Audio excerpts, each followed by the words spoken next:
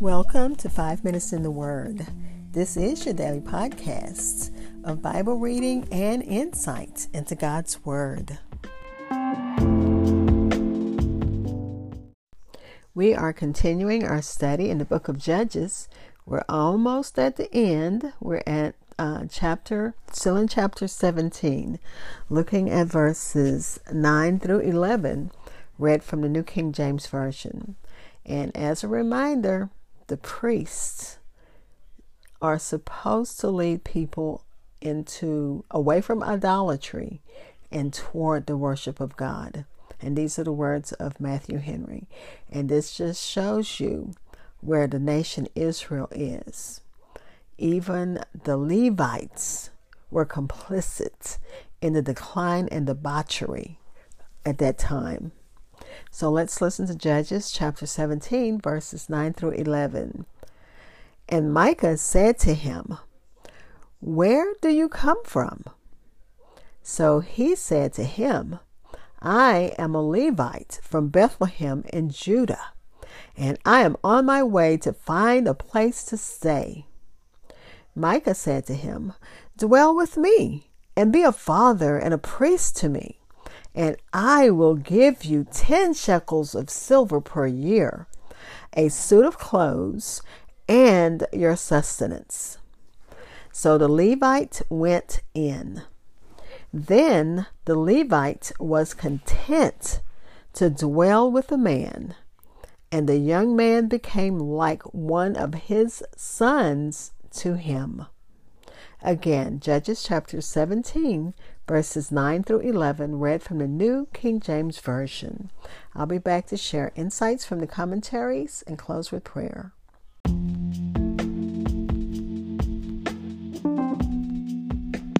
Hi, I'm the host of 5 Minutes in the Word, a daily podcast which spends a few minutes exploring God's Word.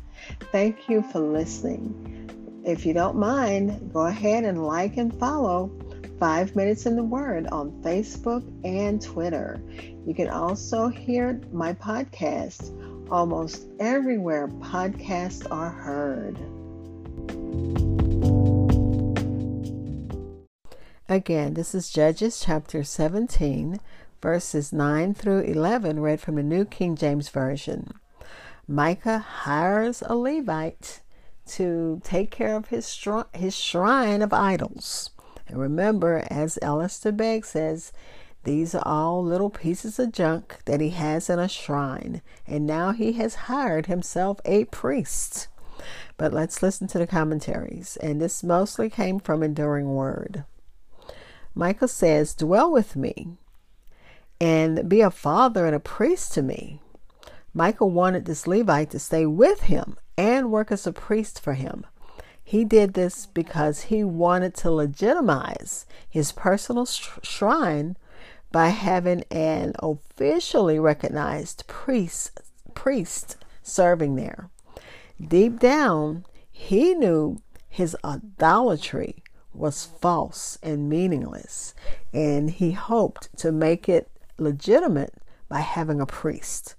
The priest should have known better, even if Micah didn't.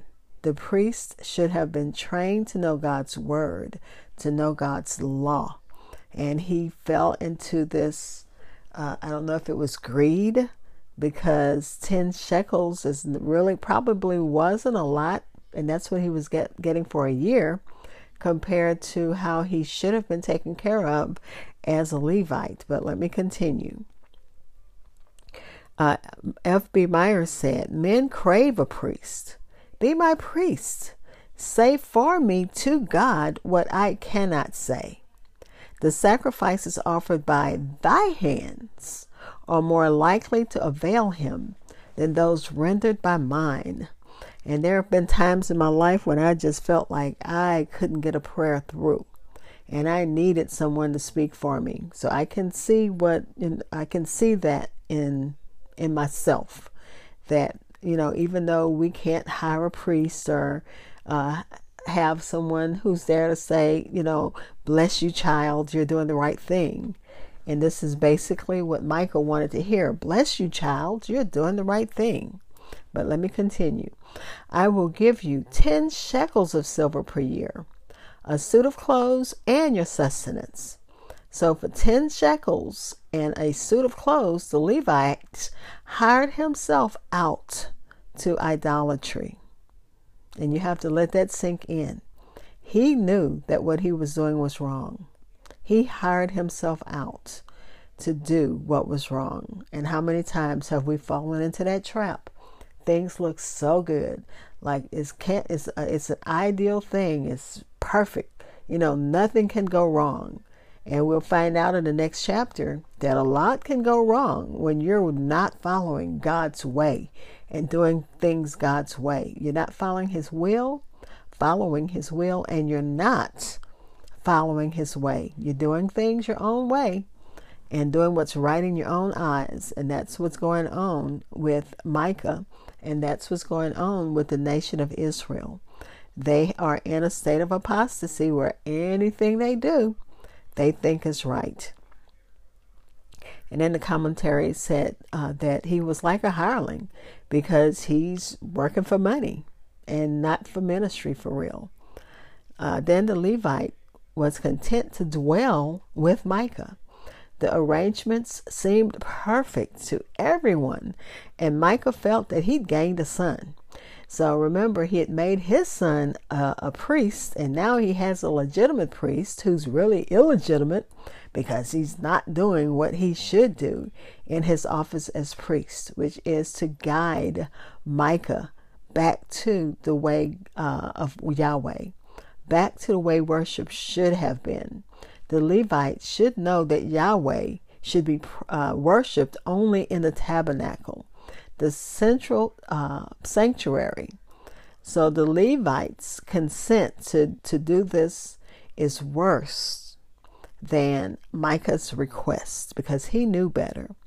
Micah was attempting to maintain his relationship with God by violating the commands of God.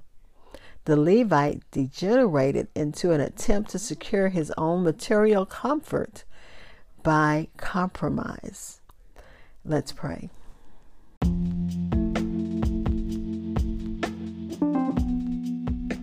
Father, we thank you as we continue delving into your word. Father, this passage is a little difficult because we can see ourselves in both the role of the man Micah and in the role of the priest, the Levite priest. Micah may have been mistaken in what he was doing. The Levite priest should have known that he was in error. Father, we pray for those of us who are stumbling about, groping at the darkness, trying to figure out the right way. Help those of us who are doing what we think is right in our own eyes, but it's far from your will and far from your way. Help us to get back to you, Father. As one of the ministers had the broadcast, J. Vernon McGee, back to the Bible. God, we do need to get back to your word, back to understanding your will, back to understanding your way, in Jesus' name. And Father, we thank you for your Holy Spirit, which does guide us if we allow him.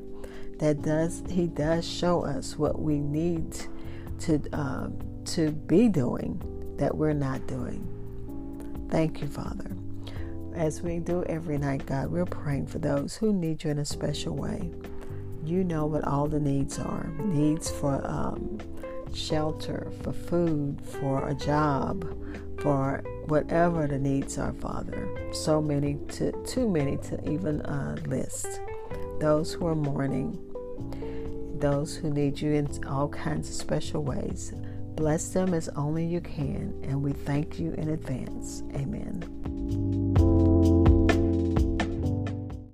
Thank you for spending time in God's Word with me. Be blessed.